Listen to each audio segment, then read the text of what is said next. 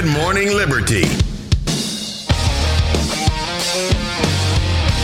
Well, what is up, all of our liberty-loving friends? This is another fantastic episode of the Good Morning Liberty podcast. My name is Nathaniel Paul Thurston, and across from me is Charles Lawrence Thompson. How's it going today, Charles? Living the dream. Yeah? Are you living the dream? From what I've seen you doing today, it doesn't look like you're living the dream, but I do... It's a standard dad answer. Yeah. Okay. I got you. Standard dad. What you've been doing all day doesn't look fun, but I admire your attitude. Oh, yeah. Towards it. Oh, yeah. What I was doing. Yeah. And you know what you've been doing with the printer over here all day. Got a printer, got some organizing things to do, and I got a big old stack of papers that is not fun. It's not good stuff. Look how thick this thing is. That's a lot of papers right there. It's very legal, a very professional Yes, it is. binder I've got here. It's leather bound. I've got many leather bound binders. That's impressive. Yeah. Honestly. Fake leather. Okay. Well, okay. But it looks nice. Well, this is the Good Morning Liberty podcast. We talk about life, liberty, and the pursuit of meaning every single day of the week when we want to. And I also want to tell you guys to smash that subscribe button or the follow button if you have not done it already, so you can get a brand new episode of this podcast sent to your phone every day of the week when we want to. So if you're ready, Charles, we'll just go ahead and get on to the news. We got a few stories in here we got to talk about today. Why don't you just dive right in? Well, let's dive right in. This is from Axios. Axios. I'm going to add them to the list. They have a lot of things that we can talk about, and they present really terrible opinions on things, so it should be pretty good for the podcast. So the Senate, you guys know that U.S. Senate thing, they failed to advance the Paycheck Fairness Act. Now, what is the Paycheck Fairness Act? This is this magical act that was going to end the gender pay gap. And so what you're seeing, obviously, is all the work that Republicans will go into to prove that they hate women. And that's obviously what's happened so far. So let's see what Axios has to say about this. The Senate on Tuesday failed to advance the Paycheck Fairness Act legislation intended to address the gender pay gap because the Equal Pay Act of 1963 is just not cutting it. They got to actually make some tougher things in there. With a 49 to 50 vote, I don't know who the missing person was or the person who just voted that they were there. I'm not sure. Saw Democrats in support and Republicans opposed. At least 60 votes were required to end the filibuster and move the measure to the floor for a vote.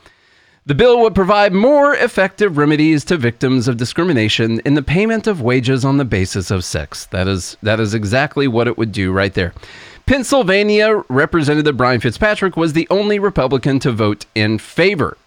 Senate Minority Leader Mitch McConnell said Monday that Democrats' agenda is up against GOP resistance and is transparently designed to fail. What Mitch McConnell is saying right now is my favorite voice you do. Is that the Democrats are putting up bills that they know are going to fail in an effort to drum up negative PR for the Republicans. That's what they're doing, which is it's all just a game. Your life is a game. It's overall a pretty good political theory. I think it would be a good idea if you were a Democrat to do that kind of thing.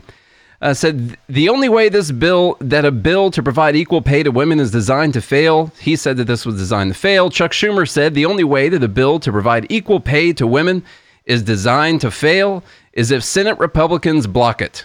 Okay. Of course, that's the only way. That's the only way is if you don't do it. Quote, if the Republican leader wants to talk about radical positions, I'd say to the opposing legislation to provide equal pay for women supported by a solid majority of voters is a radical position.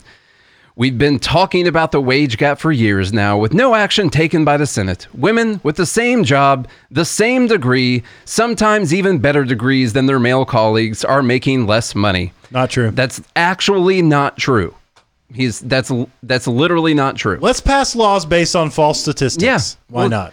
Now, look, I want to apologize to my fiance in advance because this is something that her and I get into quite a bit. Yeah. And I love her to death. She's a strong, vibrant, successful woman. And, but unfortunately, the stats don't line up in her favor. And we get into this, and if she listens to this one, this is all in good love. Okay? Good love. This is just the facts. So I'm taking all emotions out of this argument. So I went to the Google machine and I typed in the Paycheck Fairness Act, and I noticed down the list there was a Wikipedia entry about the Paycheck Fairness Act, so I was just going to read about it. And so they describe what it was. They say it's a proposed United States labor law that would add procedural protections to the Equal Pay Act of 1963 and the Fair Labor Standards Act as part of an effort to address the gender pay gap.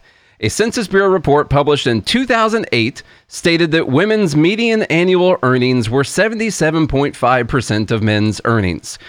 Recently, this has narrowed, as by 2018, this was estimated to have decreased to women earning 80 to 85% of men's earnings.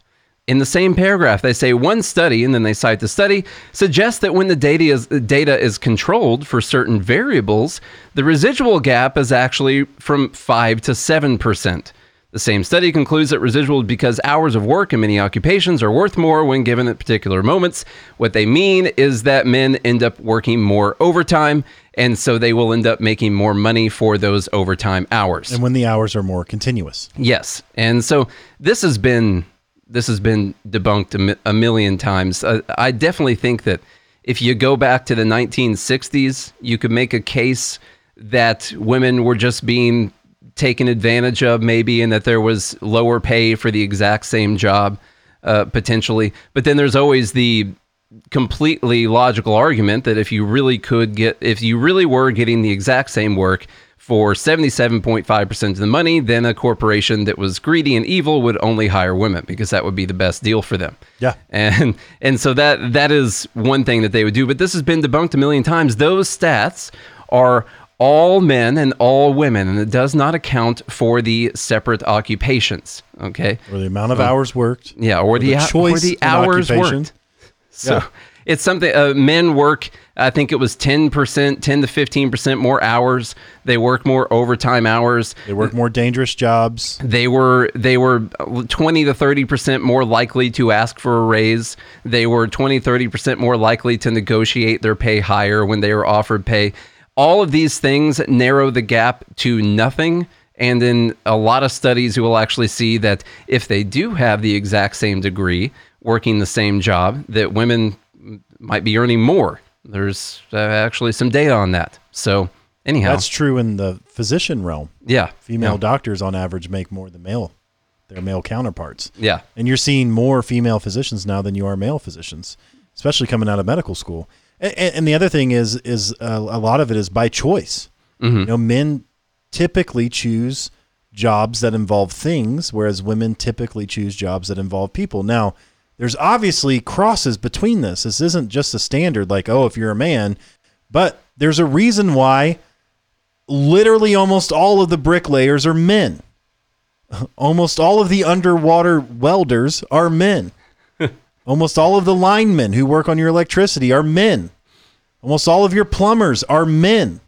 Almost all of the people who work with things, even software engineers, robotic engineers, mechanical engineers, construction workers, all the people who work with things that are easier to scale, by the way. It's easier to make money at those things. It's easier to get overtime on those things. It's easier to have a good paying job at those things, right? Because you can scale. It's hard to scale people. Yeah, a school teacher can only really make so much money because you can only have so many kids and only get paid a certain amount. If you're talking on an economic standpoint, someone who is working with people can only have a certain amount of customers because they only have so much time and there's only so many things they can do in a day. Even a doctor can only see so many patients. A teacher can only have so many students.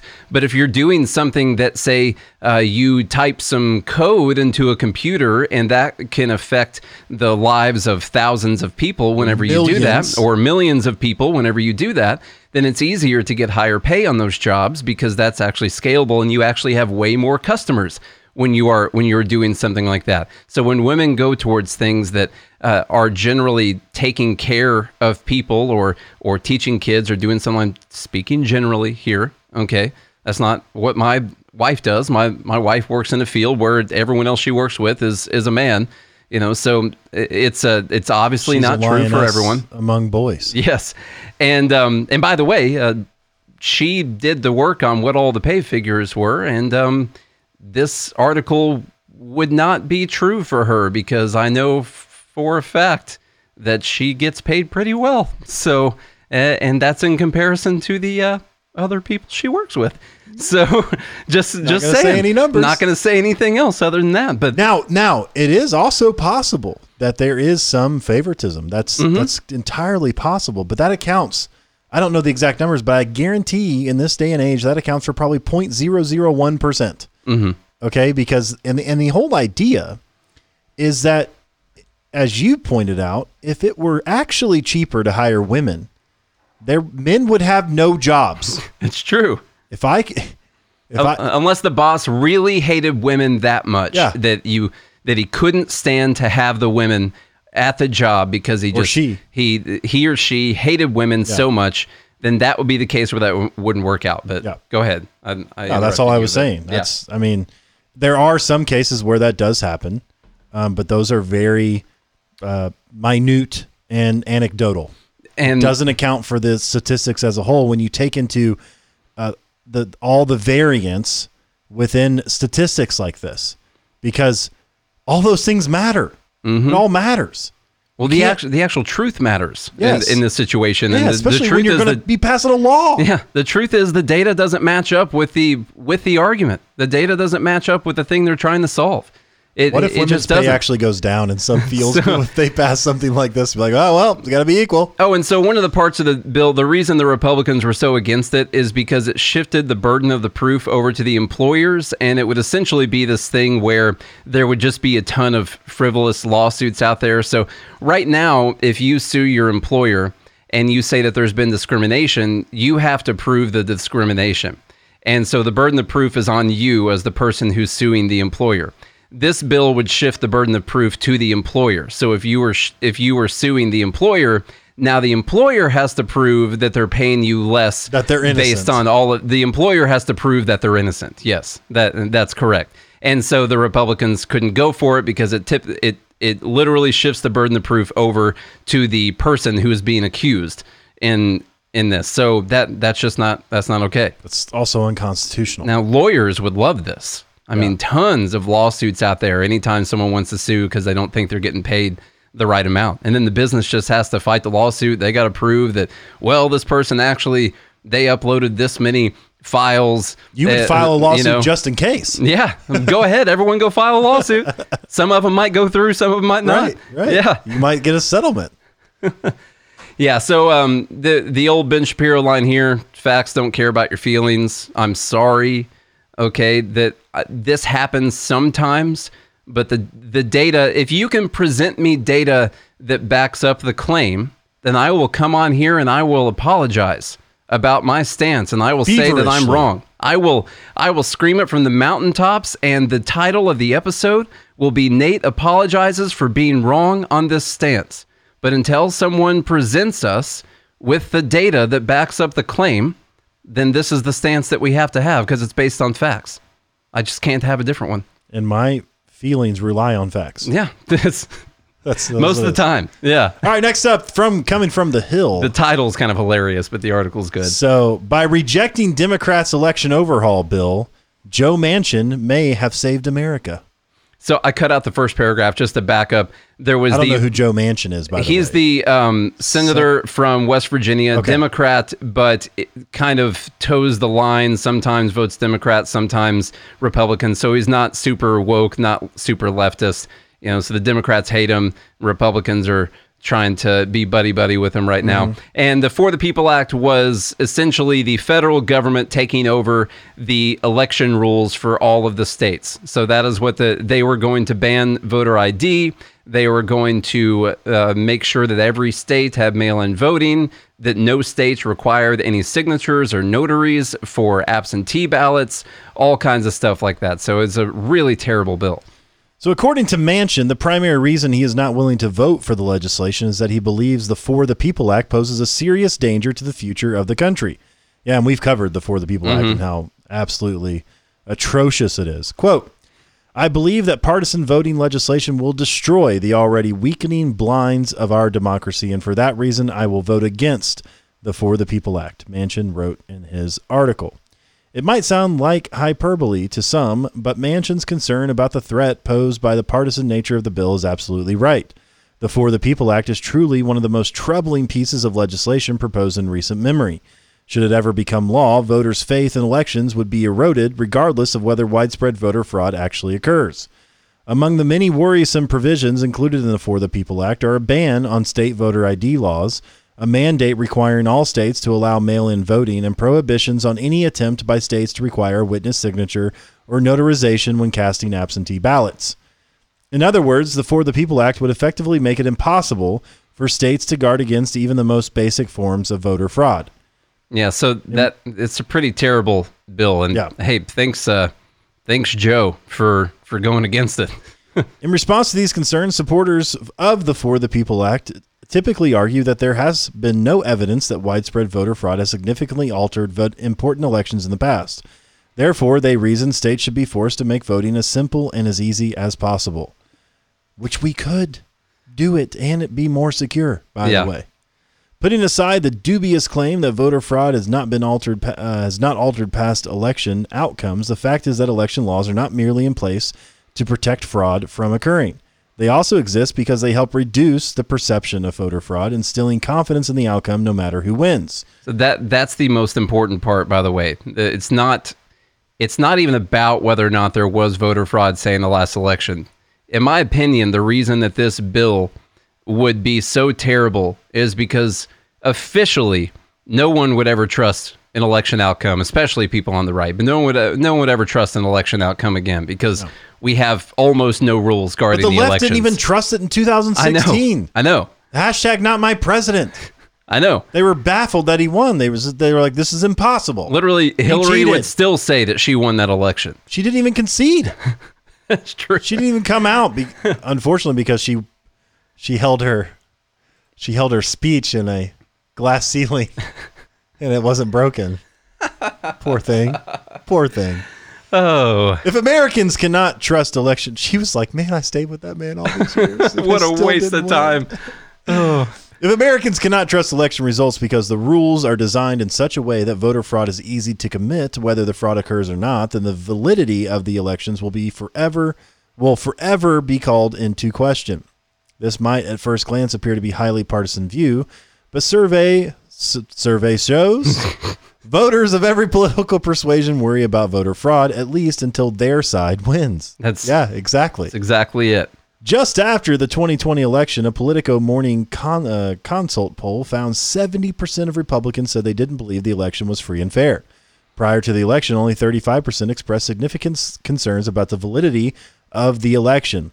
Democrats, on the other hand, overwhelmingly said they trusted the results, with 90% saying the elections were free and fair. However, prior to the election, when left-leaning media were making claims about alleged election interference by the Trump administration, only 52% of Democrats said they trusted that the election would be fair. It's like when your team wins. So 90%. You're like, oh, well, that wasn't pass interference because he scored the touchdown. We won. Yeah. If the other team had done it, it'd definitely been pass interference. It was a good no call there. Great no call. Yeah. Glad the ref is on my side. Now, if you're a Saints fan, you know it was a bad call. Yeah, you know it was a bad no call. Yeah. Sorry. And now Drew Brees retired without winning another Super Bowl. Oh, God, I still feel bad for him. Yeah. A free nation cannot exist if its citizens are worried that elections can't be trusted, and like it or not, that's exactly how tens of millions of Americans have felt over the past year. Not just the past year, it's the past while. It's right after every election. Yeah. Contrary to the claims made by supporters of the For the People Act, the bill is nothing more than a highly partisan attempt to solidify political power, one that would further divide an already deeply divided nation and put the future of the country at risk. And that is true. We are becoming so politically divided. And really, it's not. It's the extremes that are doing it. It's not. I feel like most of America is pretty middle of the road. Yeah. When you go and talk to everyday people. Even when we were talking to big Bernie fans at Politicon, and when we started talking about agreeing with them and saying healthcare is way too expensive, we had great conversations with people who support someone that we utterly despise as a political opponent. Not him. We don't despise him as a person. We despise his ideas. I kind of despise him as a person, but they're murderous. Mostly his ideas. He seems like he could be. But the person has ideas, old man. Or do the ideas have the people? Who knows? Ideas have people. Yeah, the title of the article was that Joe Manchin might have saved America. I think it's a little too soon to tell. Honestly, BurningLies.com. But this would have been really bad. And if you think it's bad, people not trusting the election results now, I mean, it would be so much worse. And eventually, when you have a democracy and people are voting, and by democracy, by the way, I mean that everyone that's eligible gets a vote. I don't mean that, we want a majority democracy or direct democracy or anything like that. When everyone gets a vote, and especially when the federal government has so much power, then the country kind of starts to fall apart after that if you don't trust the results of your elections. That's always what you see in these countries that we go and destroy. We're going to try and have elections, and it's always a really big deal because they didn't have the elections before, they were too corrupt or something like that. And when they can finally have their first elections, the people that we left over in those countries, they feel a lot better about their countries when they can actually do that. Now, I don't know how often that actually happens. A lot of times those places end up worse, but you guys get the idea.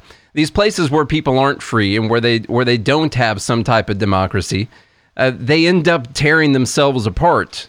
And especially when you have a government where no one trusts what the actual election results were, then you can have a lot more of these people on the edges, like what Charlie's talking about. You have a lot more of those people on the edges that can end up doing crazy things.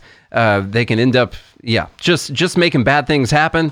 And we don't want that. I don't want more bad things happening. I don't want more people protesting in the streets because of things that may or may not actually be happening. I don't want any more riots at the Capitol, anything like that. It would be best if we could actually trust our elections. And last year was a pretty tough one because there were so many mail-in ballots, and that's something that we haven't dealt with before, that I think we have to have rules about these mail-in ballots. I honestly do. I'm not sitting here thinking that Trump's going to be brought back as president. I saw a poll showing that like 30% of Republicans, of course they polled 1,000 people, but 30% of Republicans believe that Trump's going to be reinstated as president in 2021 still. Are you serious? Yeah.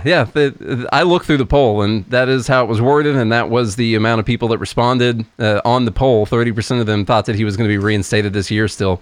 Guys, that's not going to happen, all right?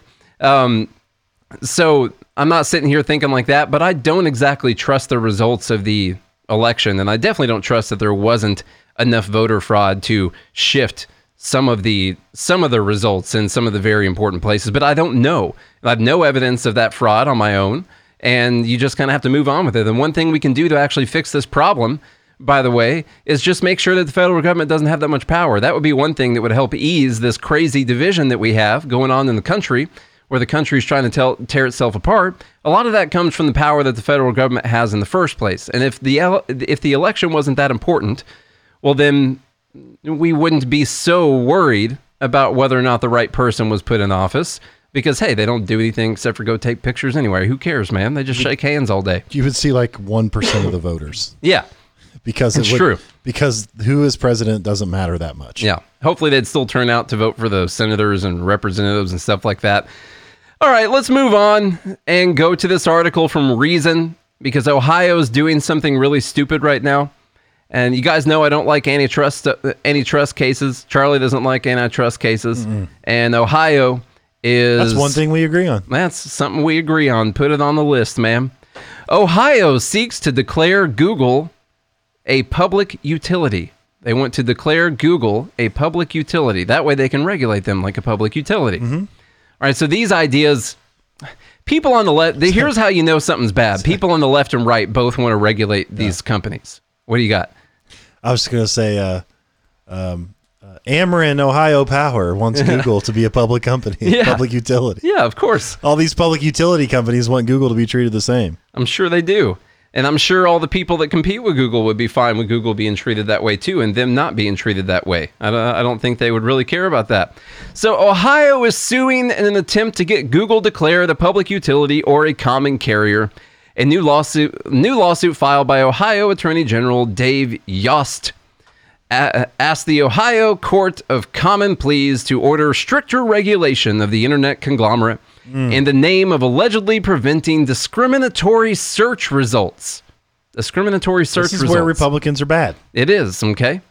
Quote, Ohio has an interest in ensuring that Google, its users, and the entities whose information Google carries are aware that Google Search is a common carrier under Ohio law. Ohio also has an interest in ensuring that as a common carrier, Google Search does not unfairly discriminate against third-party websites. They do stuff like this while also not wanting to go for that paycheck fairness thing. But we want to say that they are unfairly discriminating against third-party websites because we want to. That Google carries all responsive search results on an equal basis, and that it provides the public with ready access to organic search results that Google search algorithms produce, states the lawsuit. So, Reason goes on to say, Yost's premise is absurd on many levels. Discrimination is literally the business of search engines. Their whole point is to sift through the vast expanses of internet content and determine which web pages most closely match what consumers are searching for and which offer the highest quality content, all while eschewing spam and scams. That's very true. It's literally what the algorithm does. You can see a page that has like 10 results on it. There's thousands of potential results out there. Billions. I mean, for the thing you're searching for. Oh, yeah. I don't know how many they're going to be for the thing that you're searching for. And most people are only going to look at the first page. That's it. If you can get on, one of the goals, is to get on that first page of the Google search results. Like we Googled McDonald's and $15 minimum wage the other day, and we were number 3, 4 on the first page of Google. That was good. That's a good thing to see. Yost also argues that Google needs to be more highly regulated because search results sometimes steer Google users to the company's own products. Oh, no. They need to be regulated because Google, the website, is sending customers towards Google's own products. Okay. I can't do anything but laugh. I know. But there's nothing illegal or nefarious about platforms, virtual or physical, promoting their own goods. Do it. Why is this something someone has to type out and say? Right. This is ridiculous. Could you imagine Walmart? It's ridiculous. Not being able to promote their own brands in their own store. Or giving more prominent placement to others' goods for a fee. Grocery stores give prominent placement to their own brands and to brands that pay for better placement. Newspapers and magazines lay out their own content more prominently than that of the advertisers and also prioritize ad placement based on who pays more, and so on. Here's what Yost said, if someone searches for a flight and Google returns its own presentation of search results to steer the person to Google Flights, is that a thing? Google has Google Flights? You've never used Google Flights? I've literally never heard of that before. What is that? I don't even know what that is. I don't even use Google. I use DuckDuckGo. So it's one of the greatest searches for flights out there. Huh. Okay. Use it incognito, by the way. It's even better. The person doesn't see offers from competitors such as Orbitz and Travelocity, complains Yost. Oh. Not only is this false, Orbitz and Travelocity results are still there. They're just not at the very top of the page. But it's also no different than the situation we see in supermarkets. And yet Yost isn't complaining that Kroger relegating certain cereal brands to a lower shelf somehow renders these brands invisible. Nor is he saying the government must start micromanaging cereal product placement. This is a good example I have of this is there's these little, they're not oranges, but they're citrus, and they're called cuties. They're, I can't remember what they're, Tangelos or some kind of thing like that. Never seen them. They're called cuties. And Kroger has their own brand called Adorbs, like adorable. Okay. Nice. And they put them right in front or next to the cuties. Okay. So they don't own cuties, but they created their own brand called Adorbs that are put right there in front of the cuties. From the same factory. And the logo looks almost exactly the same, and they're on the same spot. This is Kroger's store. They can do that if they want to. Mm-hmm. This is just no different from what Google's doing. So they say, besides, if Google search results start seeming too biased or irrelevant to consumers, there are other free search engines. They're all free. So they put free in parentheses. They're all free. Other free search engines, such as Bing or privacy-focused DuckDuckGo, that they can switch to. In other words, there are market solutions to any potential problems here. No massive new regulatory schemes required. In a statement, Google contended that Ohioans simply don't want the government to run Google like a gas or electric company. Of course they don't. This lawsuit has no basis in fact or law, and we'll defend ourselves against it in court. Google is... hopefully win. The article continues, Google is not a monopoly, and it isn't offering a commodity good like water or electricity. Treating it like a utility won't remove political bias, but it will stifle innovation and create a powerful political tool, which can be up for grabs to the highest paid lobbying firm. I don't want a federal regulator of political viewpoint bias for Google any more than I do for Fox News or MSNBC. So that's the other thing. And also, right now, Joe Biden's administration might be in control of it. But what if Donald Trump Jr. is in control of it the next 4 years? And that's what each side needs to ask themselves all the time. Do I want the government regulating the internet, social media, search engines? Do I want Donald Trump's government regulating? Do I want Joe Biden's government or Kamala Harris's government regulating them? Most of the time, if it's the other person's side, you'll say no. And since you would say no, then it needs to be never. That's what the actual answer needs to be. That's what everyone who's on the different side of an opinion needs to ask themselves all the time. So, you gall darn blokes. I can't believe he's complaining that Google search results point customers to Google's products. What the H, man? What the H? I did the Walmart. He did Kroger and the grocery store. Same thing. Yeah. It's just, I just can't believe.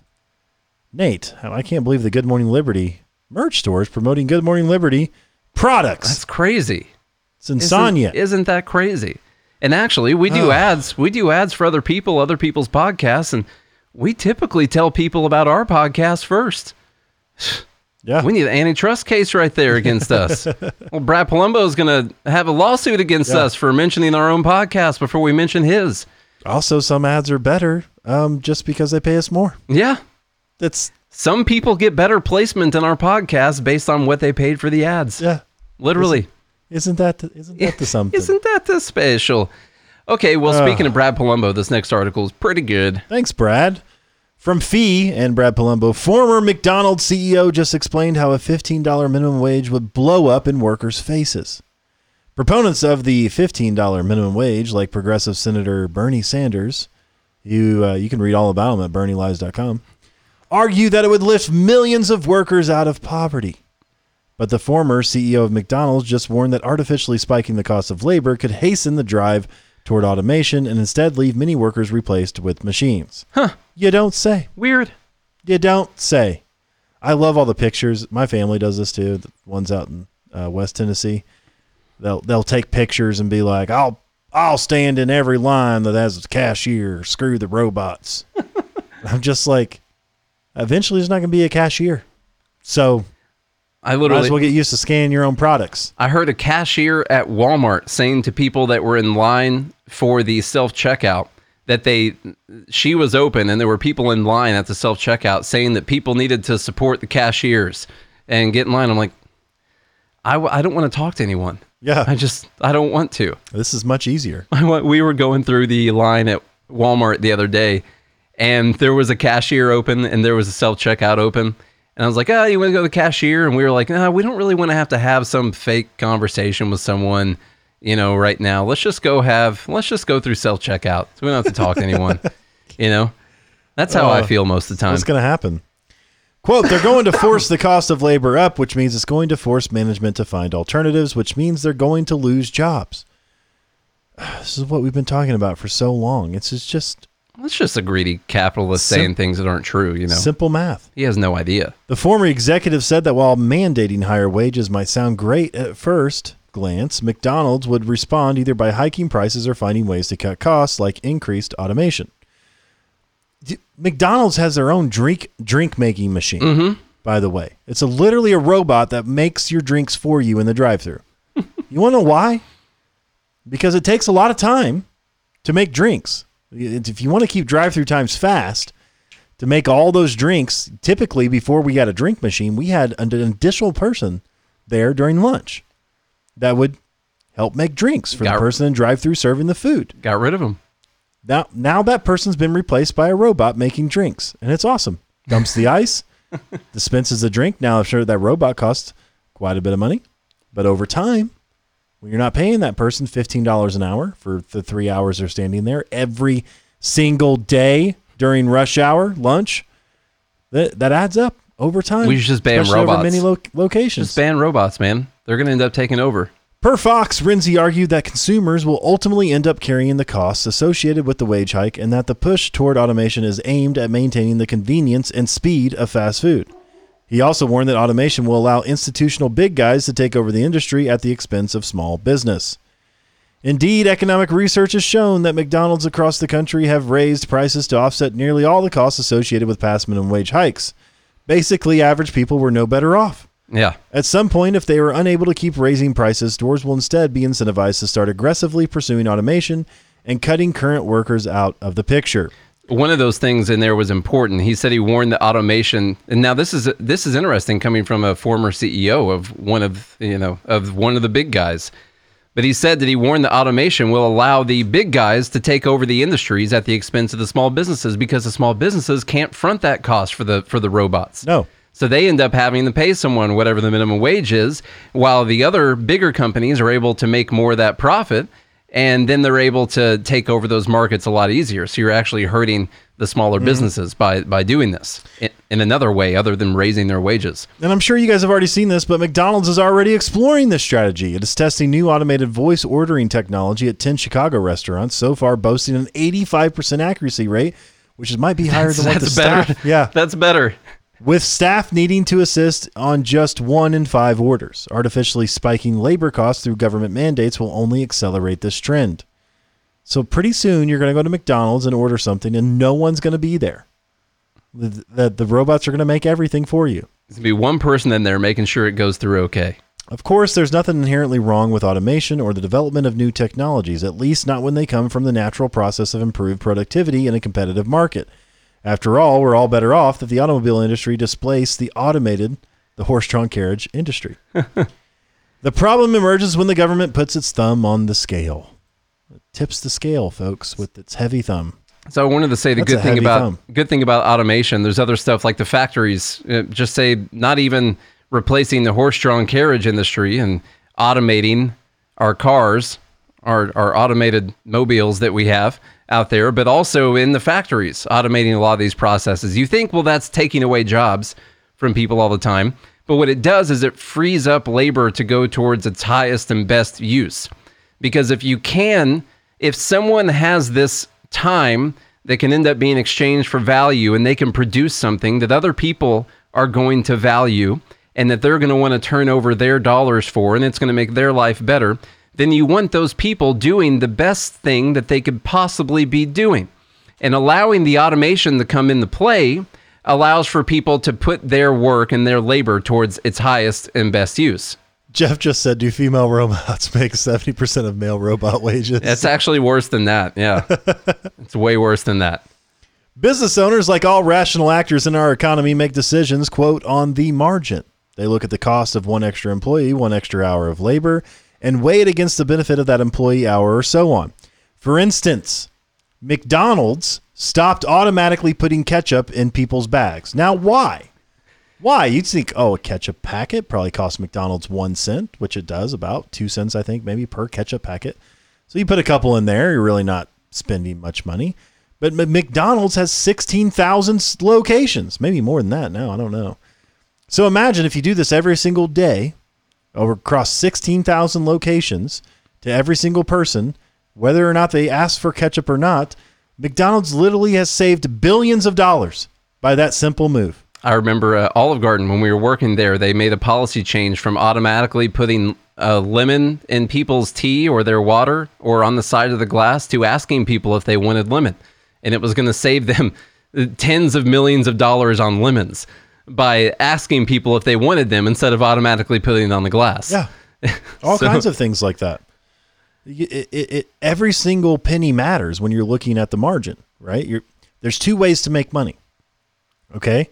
You either increase the bottom line or you increase profits through either raising prices or innovation, or you reduce costs. That's how you increase the bottom line. That's the 2 ways to Or you can just have something so good and so valuable that people will pay whatever for it. Yeah. And just be insanely priced. Yeah. Like an iPhone. You know? Or a Bugatti. Okay. So the same thing with labor, by the way. I mean, that's why the automatic drink machine. You know, McDonald's has clam grills. Okay. They cook both sides of the meat at the same time. Now, why did they do something like that? Well, because it reduces the amount of people you have to have back there cooking burgers. And the time it takes. To cook the burgers.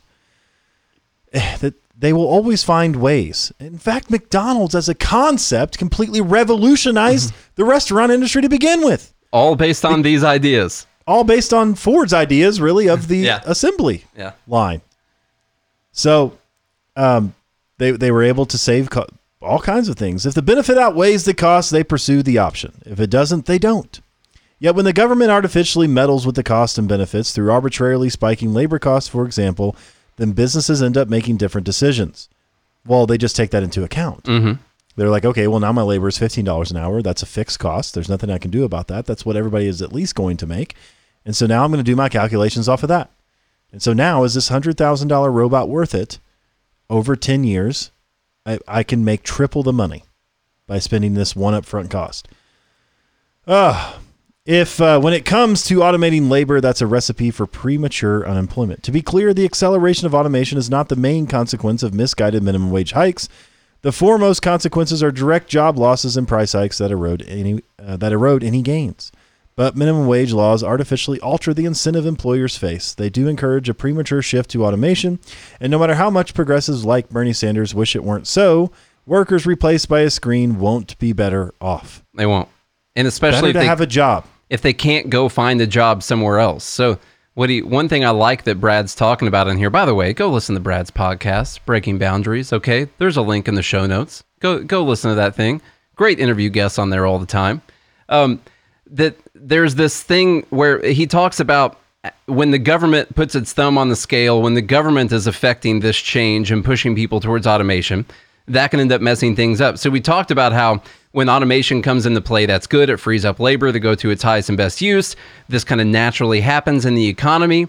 And so that's going to happen at a time where it makes sense for the whole economy. For instance, if everyone automates everything and everyone loses their jobs all at the same time, it doesn't do the businesses any good to automate everything, because then no one has any money to buy any of their products. And so the automation is not going to save them anything.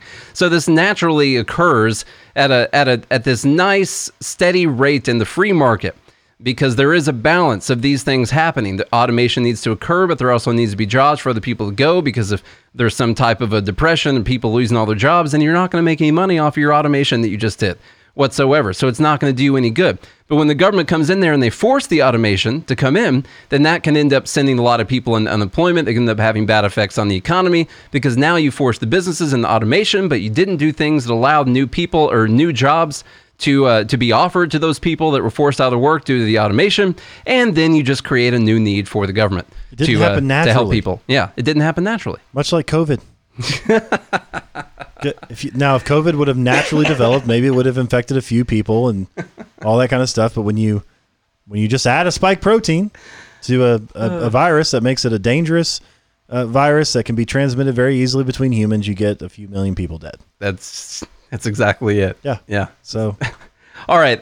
We need to. The next article is another way too in-depth thing to go into. So, thanks, Joe. Allegedly. Why don't we go ahead and close this out? That's 4 heavy articles for everyone today. So it hurts. Yeah, I think we should go ahead and end this thing right here. It hurts, and I love you. It's heavy on my heart. Send a special thank you to everyone who is supporting us on Patreon.